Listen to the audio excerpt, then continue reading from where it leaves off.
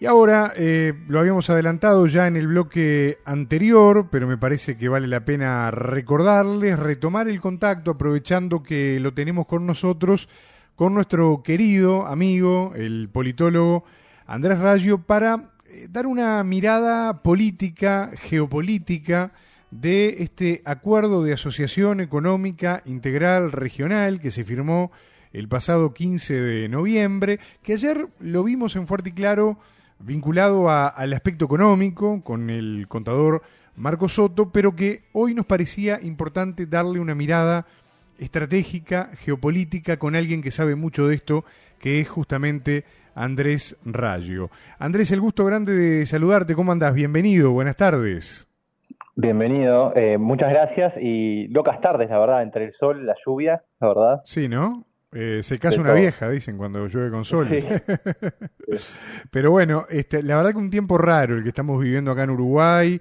No termina de afianzarse la primavera-verano por momentos, y cuando parece que sí, bueno, termina lloviendo prácticamente que con sol. Así que realmente muy raro, muy curioso, ¿no? El momento que estamos viviendo desde el punto de vista climático, ¿no? Acá por Ujú. Uruguay. Andrés, me gustaría preguntarte, bueno, ¿qué mirada tenés vos al respecto de este tema? Que pasó, si se quiere, un poco desapercibido, ¿no? Entre tanto coronavirus, entre el papelón internacional que está haciendo Donald Trump en los Estados Unidos, pero que es muy importante, ¿no? En este mundo de polos, de bloques, de negociaciones, y en este mundo que está tratando de a poquito de empezar a construir también sobre los escombros que le va a dejar todo este año, ¿no? Sí, tal cual. Es un acuerdo que además se venía trabajando hace unos años y tenía su origen en 2012 Claro. en una cumbre de ASEAN, la Asociación de Naciones del Sudeste Asiático, que de alguna forma termina por consolidar algo que es muy curioso, que no estamos muy acostumbrados, es que diferentes naciones o economías, digámosle, hablando más en términos como Marcos Soto hablaba ayer, de grandes potencias con diferencias muy importantes a nivel histórico, con una competitividad muy grande a nivel también económico y en cuanto a lo que producen, a los bienes que dan y los servicios que generan, sino también, y tal vez lo más importante, a nivel político y geopolítico, lo que representa un acuerdo con naciones tan distintas y enfrentadas de maneras históricamente y en varias dimensiones, ¿no? O sea, imaginemos un acuerdo que incluye a Japón y a China. Imaginemos un acuerdo que incluye a China y a Australia, que hasta hace muy poquito, creo que lo habíamos comentado en una columna, se habían enfrentado diplomáticamente, incluso China había tomado algunas medidas, producto de que Australia estaba a la vanguardia en cuanto a descubrir dónde había salido el coronavirus. Entonces esto a China le generó cierta reacción al punto tal de no importar algunos productos.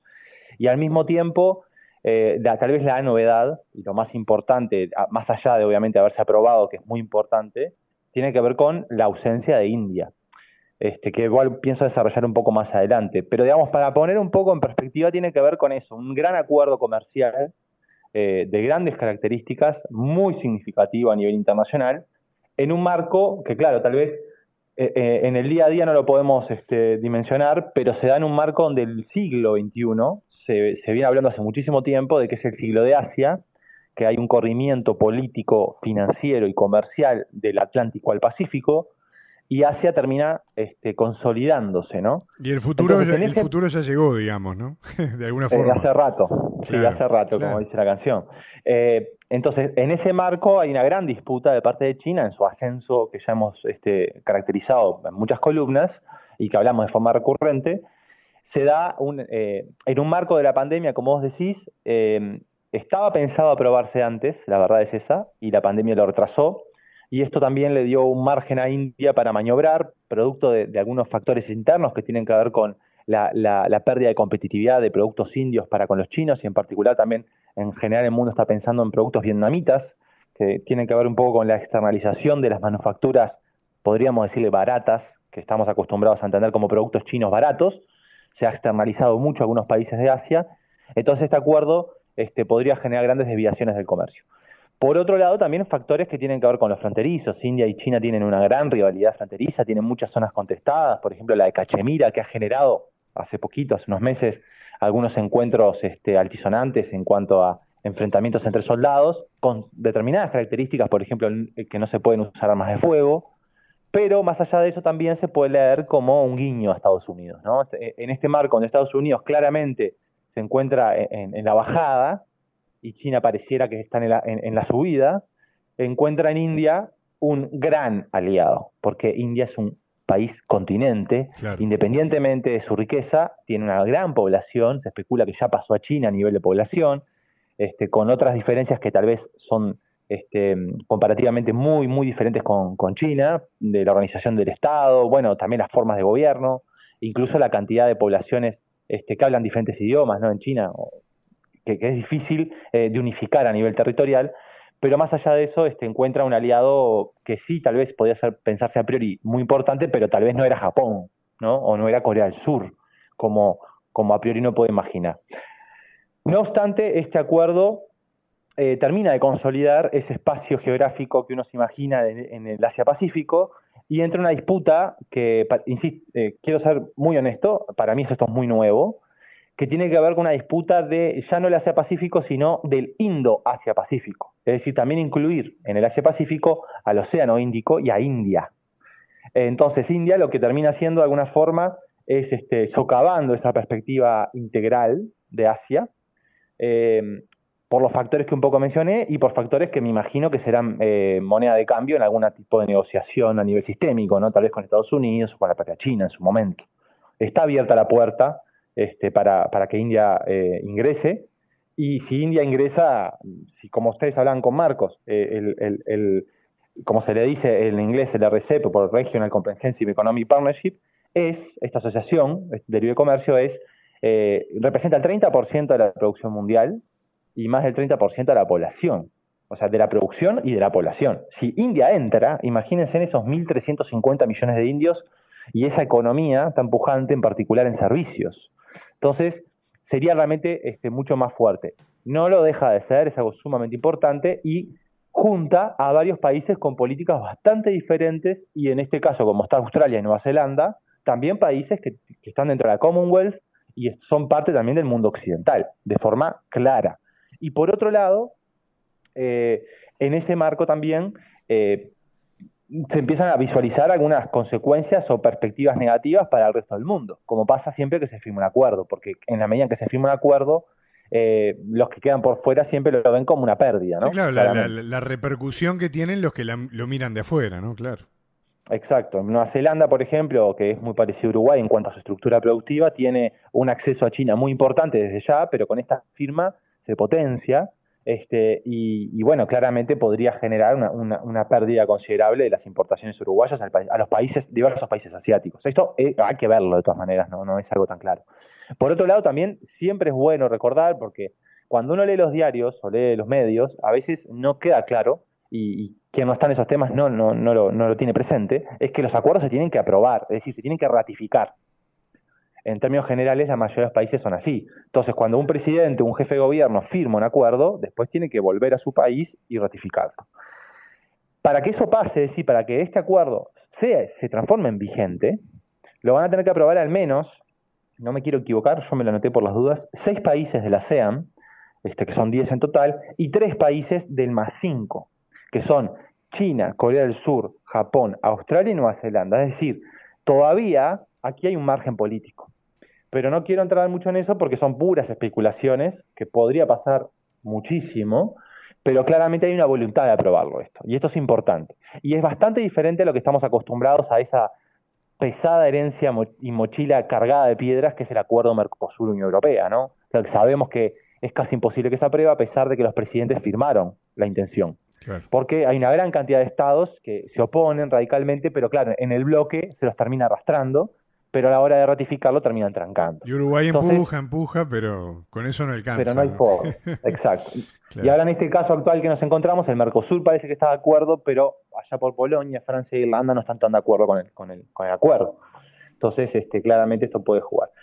Después, por otro lado, tal vez lo que yo quería mencionar es que un comentario que no viene al caso y no lo quiero relacionar directamente, pero en el 2012 fue esta propuesta, dentro del marco de la ASEAN, China participaba también, aunque no es parte de la ASEAN, Y en el 2012 también China propuso un TLC al Mercosur, en una cumbre que en su momento fue adelantada porque fue virtual, entre Wen Jiabao, en su momento el primer ministro chino, y la presidenta argentina Cristina Fernández, y por videoconferencia Mujica y Dilma Rousseff. En ese Cierto. momento, Wen Jiabao propuso al Mercosur un tratado de libre comercio, casualmente es en ese mismo año, digamos.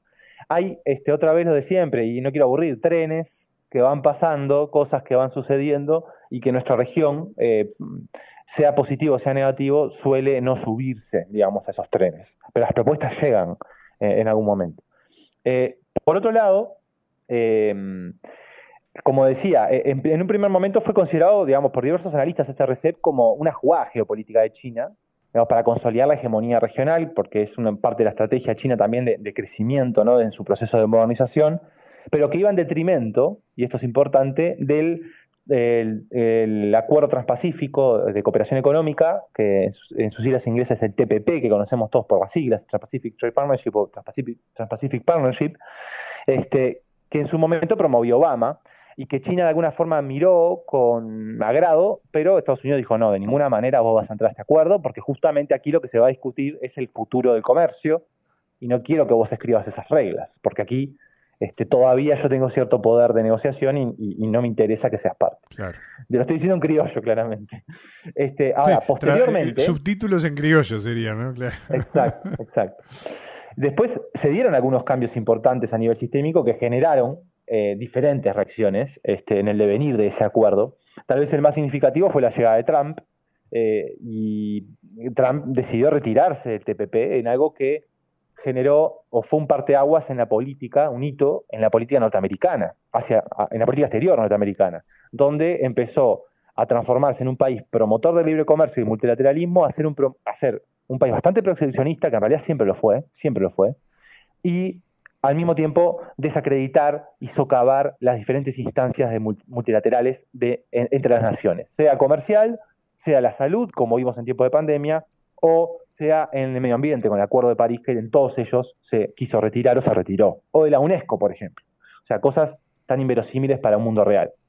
Y al mismo tiempo la propia guerra comercial entre China y Estados Unidos, que obviamente Trump desde un primer momento tomó como un bastión y como parte de su agenda prioritaria para hacer política. Entonces eso generó un cambio muy importante. El TPP se pasó a llamar TCTPP, porque se transformó en un acuerdo que está aprobado, pero que perdió muchísima vigencia y que, bueno, que todavía le falta mucho por recorrer, y que tal vez Biden regrese a ese acuerdo. Eso todavía no lo sabemos, es una de las perspectivas posibles. La cuestión es que además de este acuerdo que firmó los países del sudeste asiático con los otros 5, con China, Corea, Japón, Australia y Nueva Zelanda, hace unos 2 días, si no me equivoco, China, el presidente Xi Jinping, dijo que están preparados para entrar al TPP. Entonces aquí no es solo ya en contraposición, que nació como contraposición, si es que fue así, sino que además China le propone ir a por todo. O tal vez está dicho de una forma equivocada, no es ir a por todo, sino integrar todas estas instancias. Entonces, lo que me interesaba un poco dejar en la columna de hoy es en qué medida ahora, cuál es el margen de maniobra del nuevo gobierno de Estados Unidos con un claro retroceso en su política exterior de multilateral, donde va a tener que ver si retoma o reactiva la Organización Mundial del Comercio, que se encuentra céfala, que está en pleno proceso de votación, donde Estados Unidos está trancando algunas instancias de elección en el órgano de apelación, digamos, de la nominación de árbitros, y se encuentra en un estado, digamos, stand-by. Claramente la OMC está trancada, y ya le habíamos hablado del rol de la OMC en el comercio internacional. Es muy importante porque quien establece las reglas, en la medida que, como nosotros convivimos en la sociedad, si tenemos una institución rectora, nos da la certeza, la legitimamos y nos da seguridad a la hora, por ejemplo, de transar bienes. Entonces la OMC es muy importante en este aspecto, y Estados Unidos viene un poco desacreditándola de forma constante. Entonces, en ese marco, el nuevo gobierno de Estados Unidos va a tener que tomar esa elección. O vuelve al TPP, o reconfigura nuevamente la OMC, o ambas, o incluso se acerca a la ASEAN, que es esta comunidad de países del sudeste asiático, y tal vez incluso si participa de este nuevo acuerdo que estamos hablando, porque Estados Unidos también tiene su costa pacífica, ¿no? Esto siempre es algo que lo diferencia de muchísimos países del mundo, que tiene Claro. dos grandes océanos, en donde además tiene, digamos, está de forma activa, no es que deja un lado o un océano de forma pasiva. Entonces, en ese ámbito podemos este, ver que el presidente de Estados Unidos va a tener un gran inconveniente en las jugadas geopolíticas que piensa hacer. Después, por otro lado, también lo que ya habíamos hablado, y es un tema que ya ha corrido bastante en los medios de comunicación, tiene que ver con el rol de la política interna en Estados Unidos. Por ser un país desde hace muchos años hegemónico, que busca o que ha ostentado el liderazgo internacional, la política exterior norteamericana siempre fue muy importante para todos, por eso en realidad les prestamos tanta atención a las elecciones, ¿no? No es porque sí, ni es por amor a algo, sino es por las repercusiones que eso tiene. Y en este caso en particular, Estados Unidos se encuentra en una plena crisis sanitaria, independientemente de la vacuna, si se empieza a aplicar en diciembre o no, en una plena crisis social, donde hay enfrentamientos muy fuertes entre diferentes etnias, entre diferentes comunidades y entre diferentes poblaciones que tienen claramente o guardan varios antecedentes y una mochila también muy pesada de desigualdades Sí, es que una bomba empiezan a de tiempo explotar. eso, ¿no? Que está ahí. Es una bomba de tiempo, si Claro. ya no es que explotó, digamos, de forma silenciosa, y después también una grave crisis política. Lo decías tú, claramente Estados Unidos con un presidente que desconoce hasta ahora el resultado de las elecciones, que bueno, si bien dio marcha al proceso de transición, está socavando constantemente la forma en Sí, en el resultado que se da. en criollo, dijeras vos, lo hizo como puchereando, ¿no? Como los nenes chicos cuando no quieren. O sea, lo hizo, pero Exacto. no es que esté convencido ni con una madurez institucional, ¿no? Propia de lo que se esperaría de, en definitiva, un líder mundial, ¿no? Exacto, y al mismo tiempo con un parlamento que probablemente sea muy dividido, que siempre lo es, pero que esté muy dividido y que le cueste la gobernabilidad a Biden.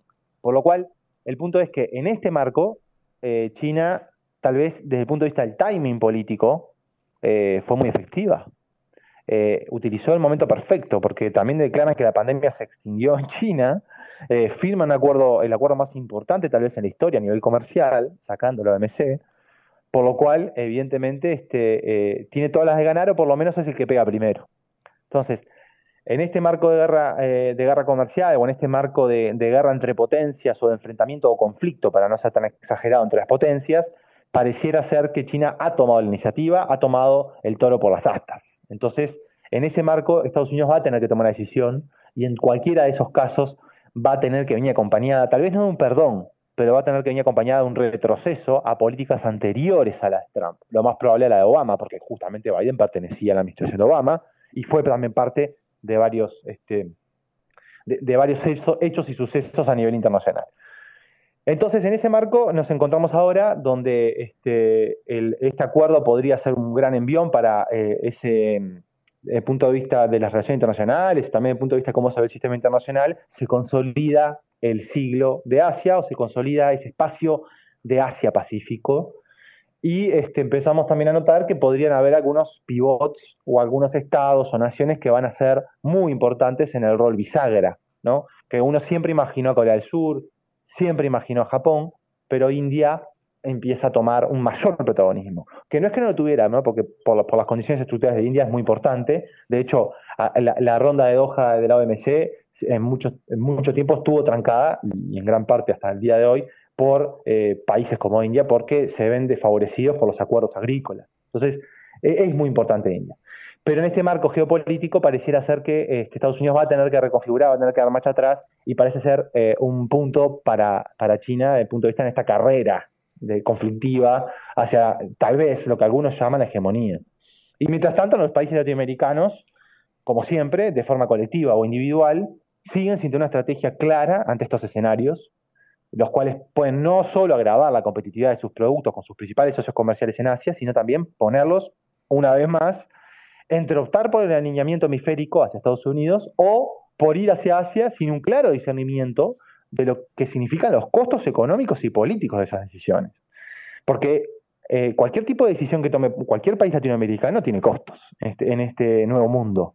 Si se alinea a Estados Unidos, claramente va a perder un socio comercial muy importante que es China, porque no hay creo, no recuerdo que haya un país que no le pese el comercio con China. De hecho, por ejemplo, Paraguay, si uno ve las cuentas nacionales, China está muy por debajo, pero en realidad triangula mucho o vende primero a zonas francas y después vende para China. Entonces, en realidad existe ese comercio también. O sea, China es un gran demandador de materias primas desde el proceso de modernización de los 70 para acá. Así que por ahí te quería dejar esta jugada geopolítica que me parecía importante, más allá del análisis que hizo Marcos, muy bueno también, sobre los aspectos más comerciales, ¿no? Estrictamente, de qué productos se pueden ver beneficiados, qué países son los ganadores de este acuerdo. Siempre se dice que los países más grandes son los que terminan limitando el accionar de los países más pequeños, pero eso también depende mucho de qué sectores, etcétera, etcétera. Y por otro lado, como para terminar, simplemente dejar el título de que el retiro de India también forma o se puede encadenar a un suceso o a un hecho muy importante, que es la famosa creación del Quad, como se le llama, que es el diálogo de seguridad cuadrilateral, que es conformado entre Estados Unidos, India, Australia y Japón. Y miren por dónde va, porque hemos hablado bastante de esto, que lo que propone este Quad, este cuadrón, digamos, son los valores democráticos. Por eso creo que es muy importante marcarlo, porque lo que está haciendo desde el silencio Estados Unidos y algunos aliados regionales es ir por el lado de los derechos humanos, ir por el lado de la democracia, dicho de otra manera, seguir con los patrones y la estructura y el sistema de valores occidentales. Esto no es una defensa a Oriente, ni es una defensa a China, ni es una defensa a Asia, pero simplemente es seguir en el mismo patrón, en la misma estructura y en el mismo sistema de valores que tienen o que ha promovido el propio Estados Unidos para estar en esa posición de poder hegemónico. Andrés, yo te quiero agradecer mucho este rato de buena radio y de análisis y principalmente de ayudarnos a pensar, ¿no? De ayudarnos a pensar en estas cuestiones que están muchas veces lejos del alcance promedio, porque bueno, la vida de la gente pasa por otra cantidad de cuestiones, ¿no? Por supuesto. Pero que es importante entender también estas cuestiones macro, ¿no? Que a la larga terminan afectando las cuestiones micro del día a día, de cada familia, de cada persona, de cada pareja, de cada trabajo, y que es importante entender el mundo y leer el mundo en el que estamos y el mundo al que vamos, además del mundo del que venimos, ¿no? Así que es bien interesante y por eso el valor de este tipo de columnas en clave geopolítica, no tanto de política doméstica, sino en este caso en clave de política mundial. Si te parece, Claro. En unos días retomamos el contacto contigo, nos aprovechamos de tus conocimientos y seguimos hablando fuerte y claro. ¿Te parece? Me parece perfecto. Saludos para todos.